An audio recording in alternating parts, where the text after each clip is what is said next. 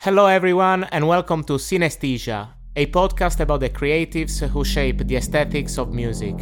We chat to the artists behind the record sleeves, videos, photo shoots and stylings of the freshest new sounds, exploring how contemporary culture, fashion, illustration and design reflect and enhance the musical experience. Music has always been our passion and remains an integral part of our lives. That's why we decided to put together this podcast, which we called Synesthesia, because we perceive music not only with our ears, but also with our eyes.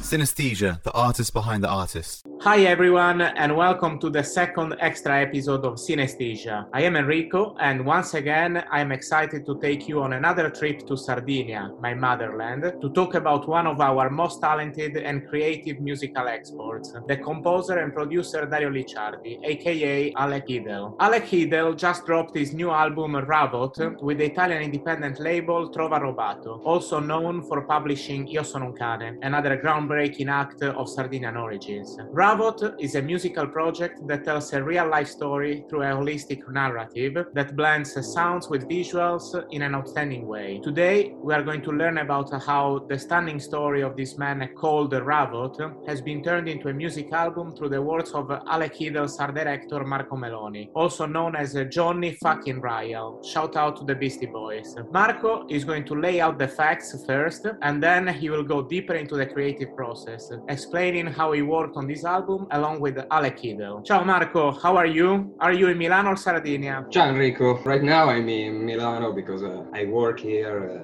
Let's talk about the story of Ravot, but first let's set the scene. Can you describe the village of Bugeru to our international audience? It's not my city because I live on the same coast, but I'm at least 2 hours by car. I don't go there very often. It's a small town that has a lot of fascinating stories that Dario told me many times.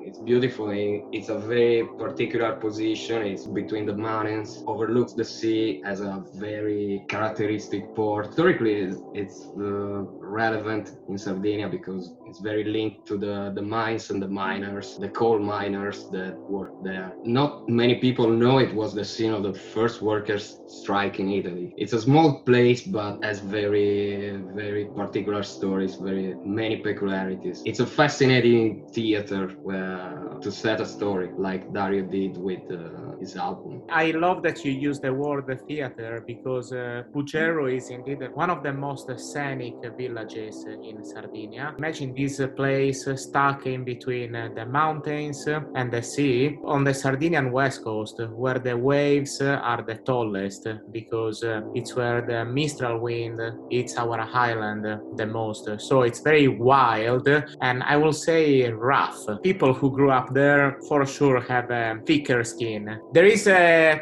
harbor in Bugeru, you talked about it, but also a secluded bay next to it with a beach. And that's where Ravot's story begins. What happened 8 years ago? It was the Second World War and a torpedo launched by a submarine hit the pier. And it killed 2 children that were playing on the beach, injured other kids and people, and the population was in shock because it was a great tragedy for a little place like this. It became one of those particular stories that characterize this little town. It's still difficult to reconstruct what happened. I think it's a story that is still handed down by word of mouth by the people. Many of the documents have been lost during the war, during the bombing.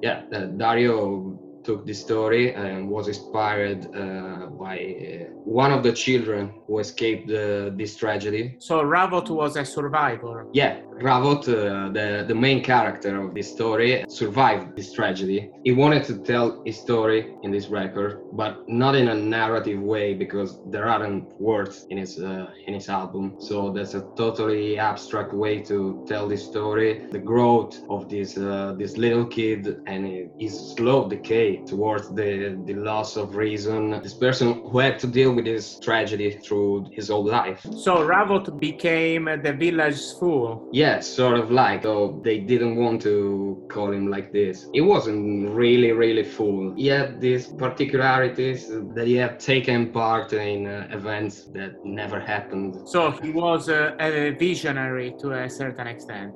Yeah, sort of like a visionary in a small town. A person like this is looked as the fool, but he has generosity, creativity, and A different kind of wisdom. something like this. How were you able to reflect Ravot's personality through the visuals you worked on with Alec Idle? Let's start from the video teasers that you shared before the release of the album. We see that they have a surrealist, psychedelic, primitive, and natural look and feel, and each one is associated with a different track.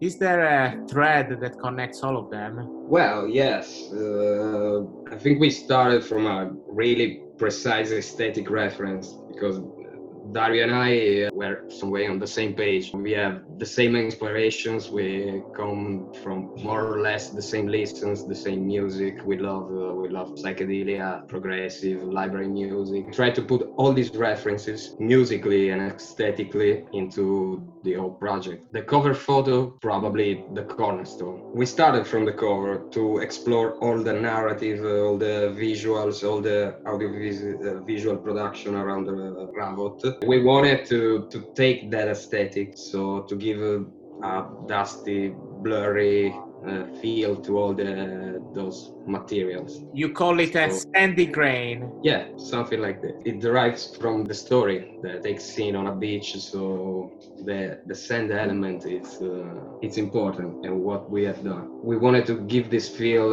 of blurry, of dusty, to symbolize that this story it's alive in people's minds. There are monuments to remember this story, so it lives in the memory of the people. We wanted to create a world that was recognizable, but not totally defined. In every video there's this blurry, glitchy effect that symbolized also the confusion of the protagonist's mind that swinged between moments of genius and total loss of reason and lucidity. Did you film all the videos in Bugerru? Footage was shot by Dario on the beaches of Bugerru. All the underwater footage, etc., was made by him, and so we had to make a collage of all this material. He wanted to give coherence to all the material he collected throughout the time. He established the mood of the project since the beginning. He was very good at it. He's a maniac of coherence, like I am,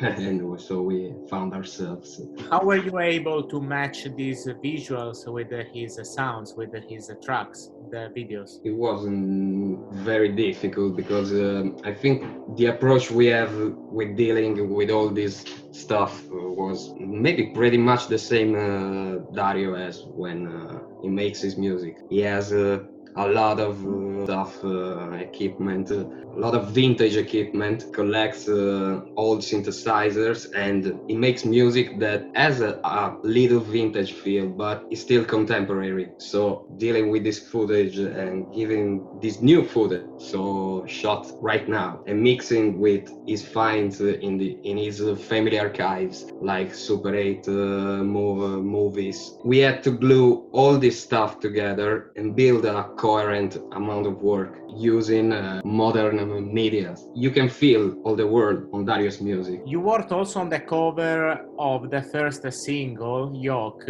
and for that cover, but for the album itself, you created a bespoke typeface that seems inspired by, again, 60s psychedelia, Italian 70s movies, and prog rock aesthetics, with a pinch of futuristic club culture. Yeah, Yoke was the first single, so it's the only one that has its own artwork. The artwork is still a photographic treatment of one of the slides that were part of the series that included the photo we chose for the album cover. I tried to make it less recognizable because it's still a photo of a firework on the beach, and I chose it because it had these little balls of smoke because they recalled the fish eggs of the video clip of Yoke, which I made it.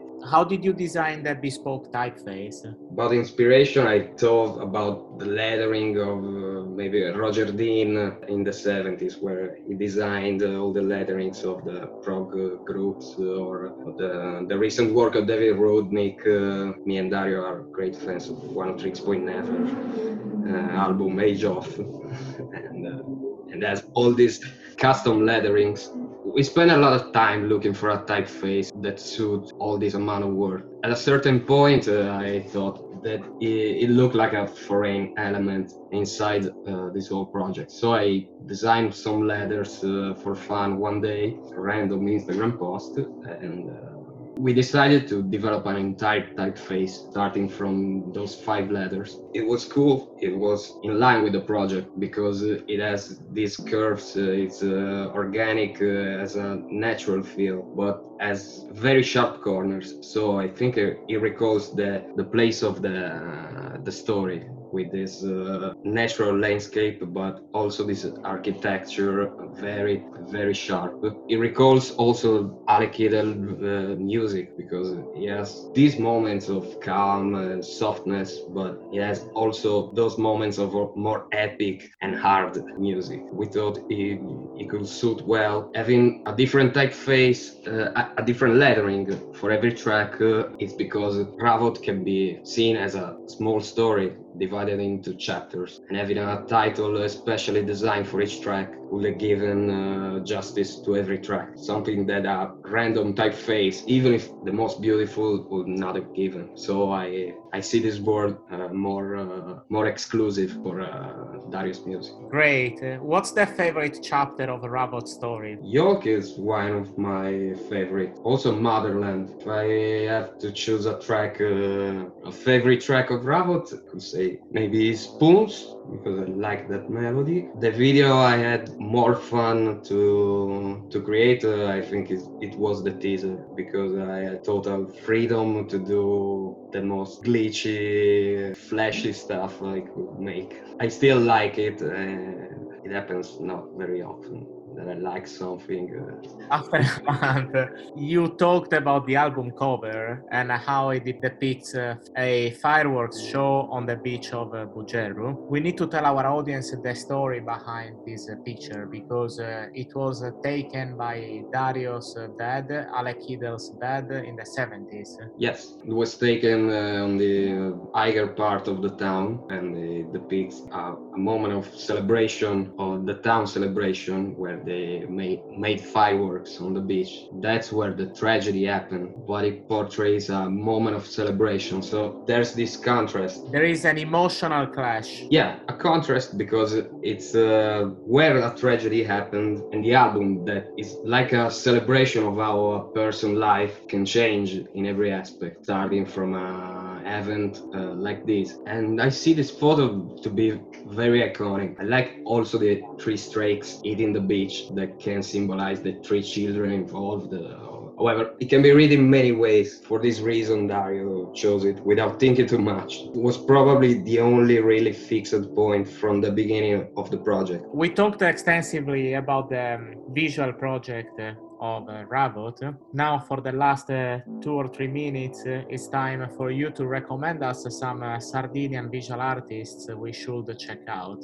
We were talking about typography and lettering, so I could think about Luca De Vino. Blessed is pushing a lot on the lettering in really crazy direction, pushing at the mainstream level right now, because it's growing and growing. He worked with Mahmood as well. Yeah, this new metal aesthetic that is returning in the last years is due to him, I think. Another one that lives near him, I think, is from Sassari.